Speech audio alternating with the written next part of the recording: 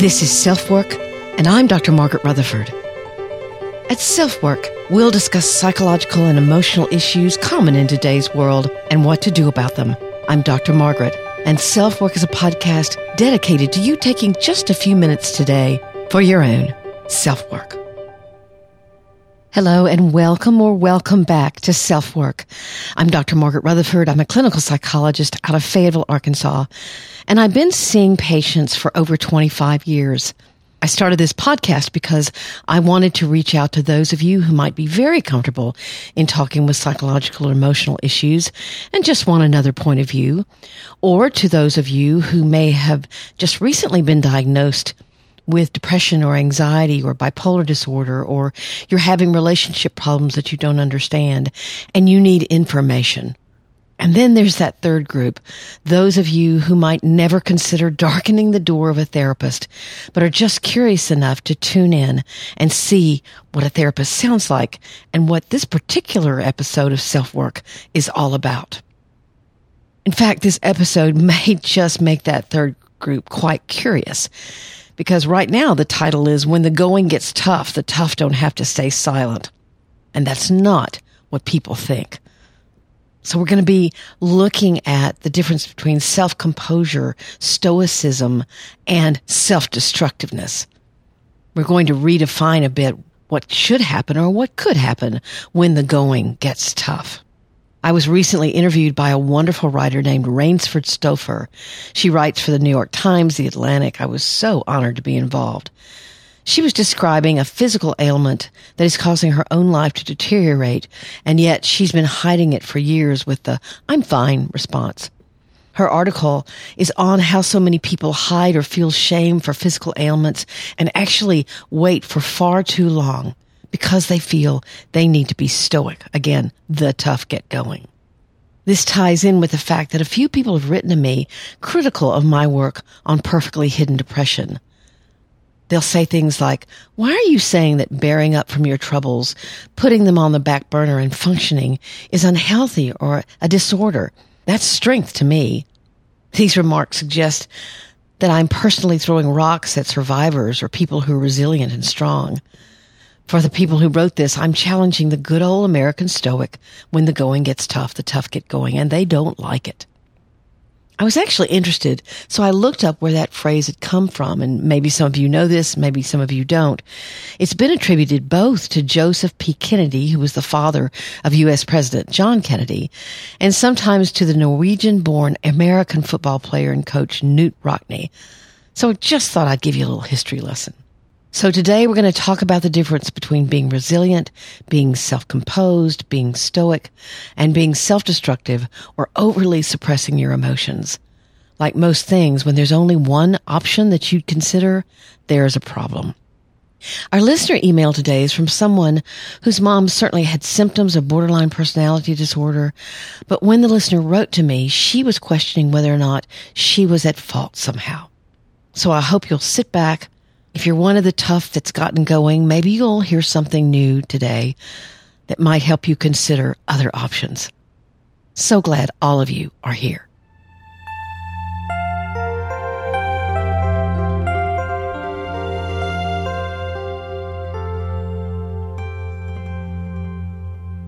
Whether we're born with certain gifts or skills, or we learn them along the way, we each gather these skills or strengths, things we do competently, and we carry them around in our psychological toolbox to use when we need them. As an example, perhaps organization comes easily to you. You methodically design your approach to a problem and follow through when meeting a deadline.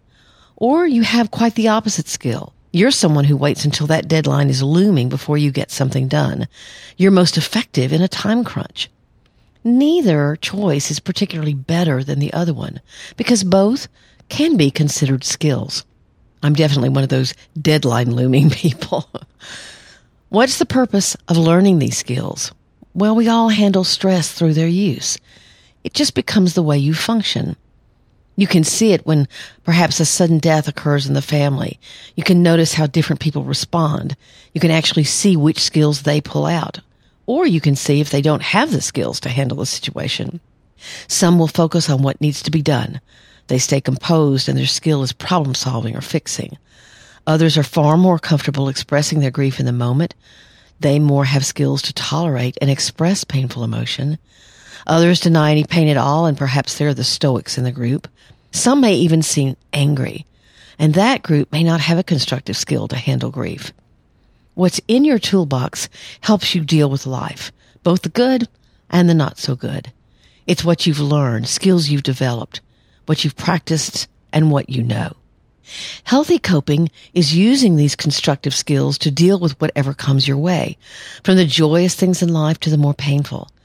Anger management is a skill. Self-soothing or calming yourself down is a skill.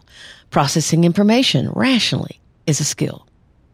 Today, we're talking about the skills of self-composure and Stoicism. As I received a proper Southern education in how to be a lady, certainly part of that training included keeping my composure, not letting anyone see that I was perturbed or angry or bothered. I love that word. Mosquitoes bother me. I always love it when people say, that really bothers me. I don't know what they mean. I know you may not believe this, but I walked with a book on my head and recited Shakespeare as part of my self-composure training. But when I think of the term self-composure now, it's more like making sure your mind stays in control and keeping anxiety to a minimum, not revealing what you're struggling with. So what's the difference between self-composure and Stoicism? Stoicism is actually another history lesson, been around since 300 BC, and teaches the actual repression of emotion and indifference to pleasure or pain in its most severe or rigid form. Mr. Spock from Star Trek comes to mind. It's definitely when the going gets tough, the tough get going on steroids. And, this saying, when the going gets tough, seems to view Stoicism as superior to other skills. You should have a fixer mentality. You should be fine. You should suppress emotion at all costs. That will make you tough.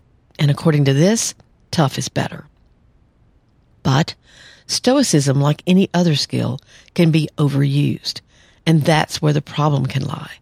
In this article I mentioned in the intro, Ms. Stouffer quotes several studies about the pros and cons of Stoicism or emotional suppression.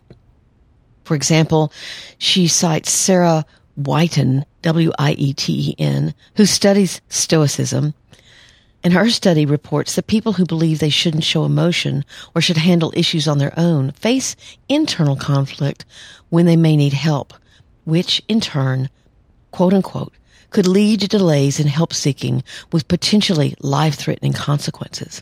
Basically here, she's saying that the research has found that rigid Stoicism can threaten your very physical life. I'll have a link to that study, by the way, in the show notes, as well as to Ms. Stouffer's article. The author, Wieten again, who says she herself leans towards Stoicism, suspects that, quote, people find the idea that you can and should distinguish between things in life you can control and those you cannot, and then focus on what you can. And that's a powerful way to cope in adverse conditions or when things get bad. And I don't disagree with her. In fact, I agree a lot. I suggest to people all the time that they look for what they have control over when they're floundering or depressed. What can you actually do about something?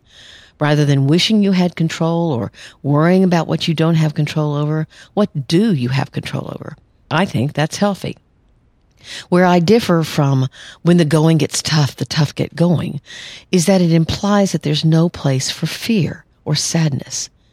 It's saying to anyone who will listen, and many, many have, that you leave your feelings out of the equation and just get going.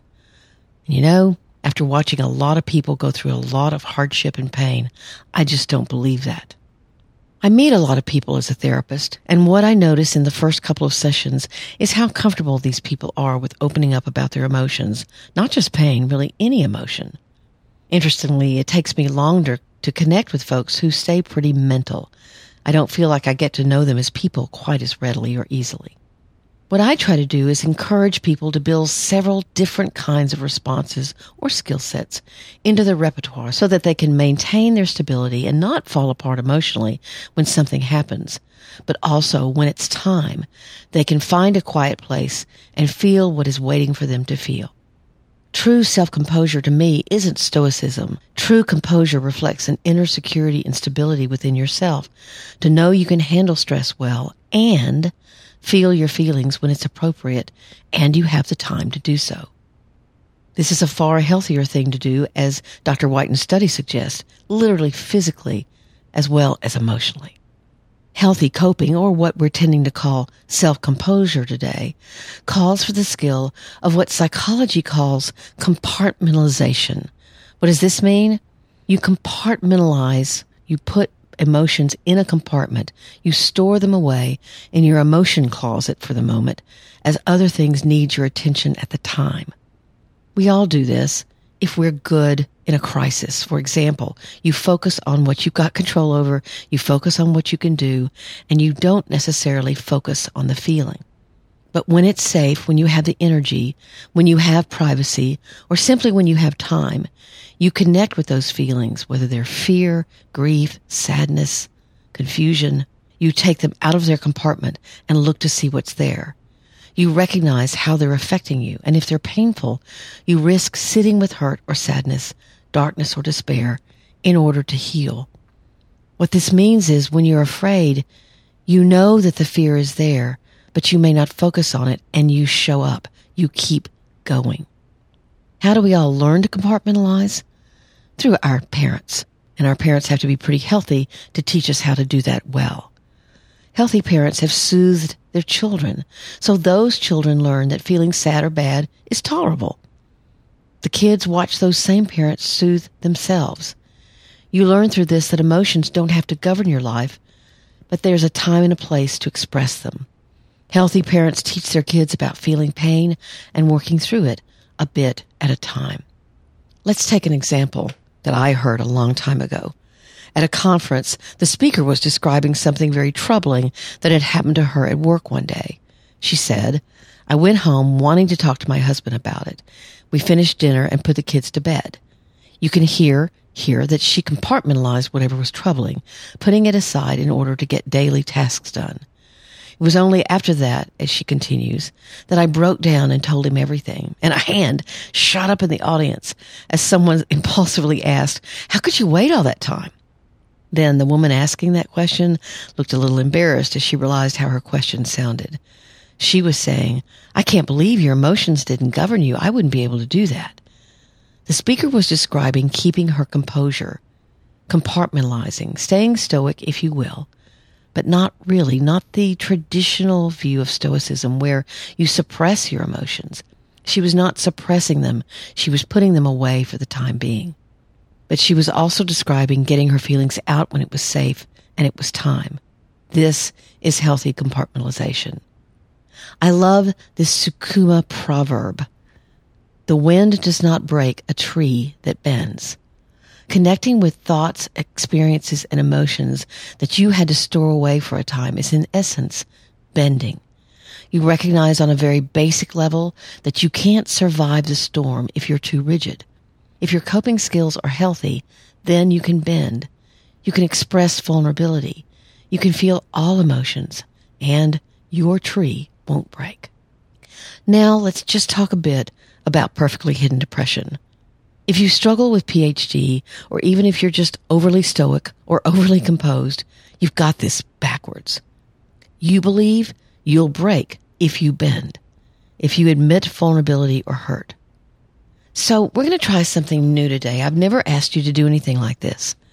Maybe after you finish listening to this podcast, I want you to find a place somewhere that's quiet and think about things that you might have stuck back in that emotion closet of yours in your mind. Things that you might say, I haven't thought about that in a long time, but I know it changed me. Or, that was really tough, but I couldn't let it bother me at the time. I had kids to take care of. Or if it happened in your childhood, I was told it didn't matter and to pull myself up by my bootstraps, i.e., be stoic. Let your mind go back there and see what, if any, emotions you feel. Sometimes it actually helps to close your eyes and create a calm scene in your mind's eye. What do you see? What do you smell? Then allow yourself a few seconds to drink in that calm and then look into your past. It's kind of like you're standing in front of your refrigerator and look to see what's there. I don't recommend you do anything else, but just write out the memories that you find there. And don't necessarily get those experiences out if they're too potent, but you may find yourself feeling emotions that you haven't felt in a long time that have been compartmentalized. And certainly, if you feel safe enough to do so, take some time to journal about those emotions. You know, I remember being in the last few months of graduate school when I was getting my PhD and going to a party where the faculty that had shepherded us through the program was also there. Somehow it came up that I'd gotten divorced in the first year of the program. And one of my major professors was standing right by me and looked at me very surprised.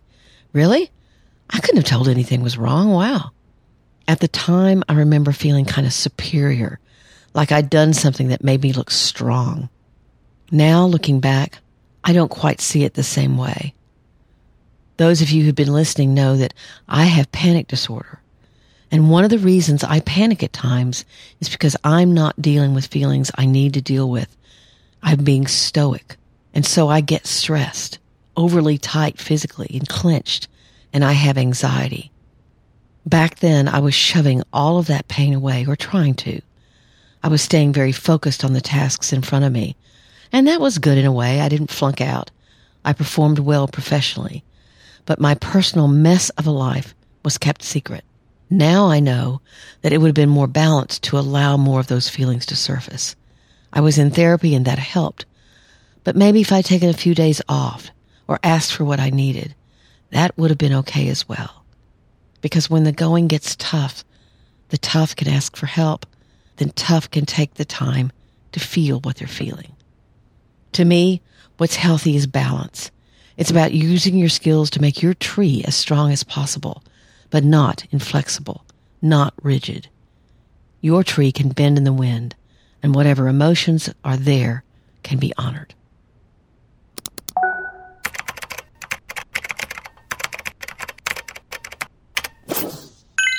Here's a listener email for today, and it's from a woman who had a mom with serious mental illness, but almost still blames herself. Hi, Dr. Rutherford. I'm 48 years old. I have my own business, am married, and have 3 amazing children. My question centers around my mom and the relationship I have or have had with her. To tell you a little bit more about myself, I've been treated for depression on and off for years, but I've always been able to function. It's more of persistent feelings of emptiness, loneliness, anger, confusion, and low self-worth. It's always better when I practice self-care, exercise, and eat well. I've used antidepressants off and on and received therapy as well, which has been immensely helpful. As far as my mom, I don't even know where to begin. I'm an only child, but not like the classic only child. My mom didn't have any more children at the advice of her doctor because of her severe postpartum depression. I've been told she had frightening images of hurting me and herself. I believe it was treated with medication, but I don't have all the details. She was loving during my early childhood, very affectionate and caring. That suddenly changed when I was around 10 years old. It was drastic. It felt like all physical affection stopped overnight, and I remember feeling confused and not able to trust her. I didn't even tell her when I started my period. It actually never even occurred to me. My best friend was with me when I did tell her, and she completely freaked out. She was pacing and crying. It was ridiculous. She's always overreacted to situations and can sometimes fly into verbal rages about the injustices of the world, so I began to not share my life and childhood issues with her. My parents fought violently, mostly verbally, but sometimes I would hear items being broken, doors slamming, screaming, crying. They wouldn't speak to each other for days, and then would suddenly act as if nothing had ever happened. I was always so relieved when their fights were over, but I dreaded their fighting. It made me feel scared and insecure. My father traveled all the time, so our home life was very different when he was gone.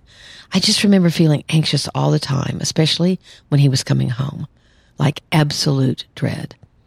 I have tried to talk to my mom as an adult about how this felt, and she either becomes angry or simply denies it happened. It's beyond frustrating. Things got bad when I was a teenager. She took care of my physical needs, at times with anger, especially when I needed new school clothes, but was not present for me emotionally. I felt like I lived in the house alone at times. She was distracted with her own life and problems, and it took over everything. I feared her, resented her. I was rebellious. She would say cruel things to me. Now to this day, I don't even trust my own judgment or feelings. It's ridiculous. It seems she was always angry. She didn't tell me she loved me ever. She didn't praise me. She slapped my face. She threw things at me. She never one time apologized. I remember feeling like I was a terrible human. I felt shame and guilt every day of my life.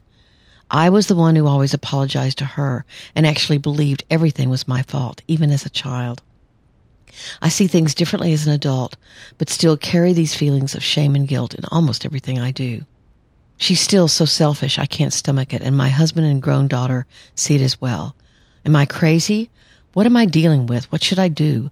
I just want to better manage my emotions and not let her opinions and nastiness affect my life so badly. So here's my answer. No, you're not crazy. It sounds like your mom has either a severe bipolar disorder, or perhaps even more explanatory, a personality disorder like borderline or narcissistic personality disorder, or a combination of traits within what's called the cluster B group of personality disorders. You might want to look that up. It's interesting that she pulled it together in your early childhood, but something erupted when you were around 10. Perhaps when you are becoming more of your own person and individual, that can and does often trigger someone who needs to be loved and made secure, and they can become rageful as they struggle not to feel abandoned. I definitely recommend some reading on the topic, especially borderline. My favorite book, I've said before, is Understanding the Borderline Mother.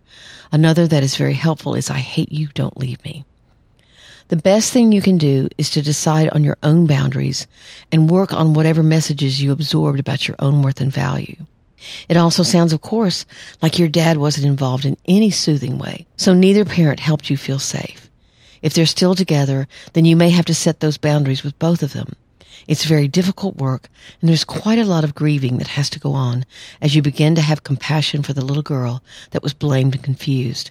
It's also interesting to me that a lot of people, when they're rearing their own children, the grief actually gets worse because they are providing a much safer environment for their children, and they recognize through doing so what their own childhoods could have been like.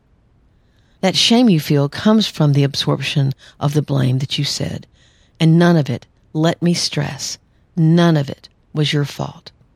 I'm glad your husband is supportive, and if he and your daughter can see the dynamic as well, that must be comforting. I'm glad you're finding the podcast helpful. Good luck to you and take very good care. So many of the emails I get are from people whose parents had severe mental illness or personality disorders, and they struggle a lot with self-blame. If this is you, please get one of the books mentioned, and I will have those books in the show notes.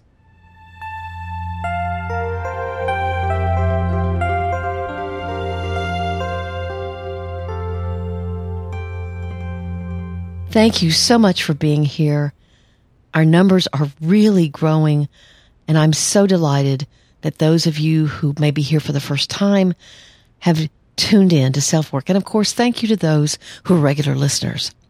You can email me at askdrmargaret@drmargaretrutherford.com. You can subscribe at drmargaretrutherford.com and receive one weekly newsletter, I promise no more, that will give you my weekly blog post and my weekly podcast, and perhaps alert you to certain things that are going on. Like last week, I announced that the book is for sale or for pre-sale at perfectlyhiddendepression.com. Again, that's Perfectly Hidden Depression is the book, and where you can buy it on pre-sale is at perfectlyhiddendepression.com. Please leave me a rating or review. Other than word of mouth, that is the best way for people to know what they can expect here at SelfWork and what you like about the program. And I learn too. I learn who you are, why you're listening, what you're listening for. You can always offer me topics for podcasts. That's really great. You can come over to Instagram and join me. I'm doing a series there called What I've Learned as a Therapist. I'm having a lot of fun. I also have opened a closed Facebook group at facebook.com/group/selfwork, and I'd love to have you there. So take very good care. Thanks for listening. I'm Dr. Margaret, and this has been SelfWork.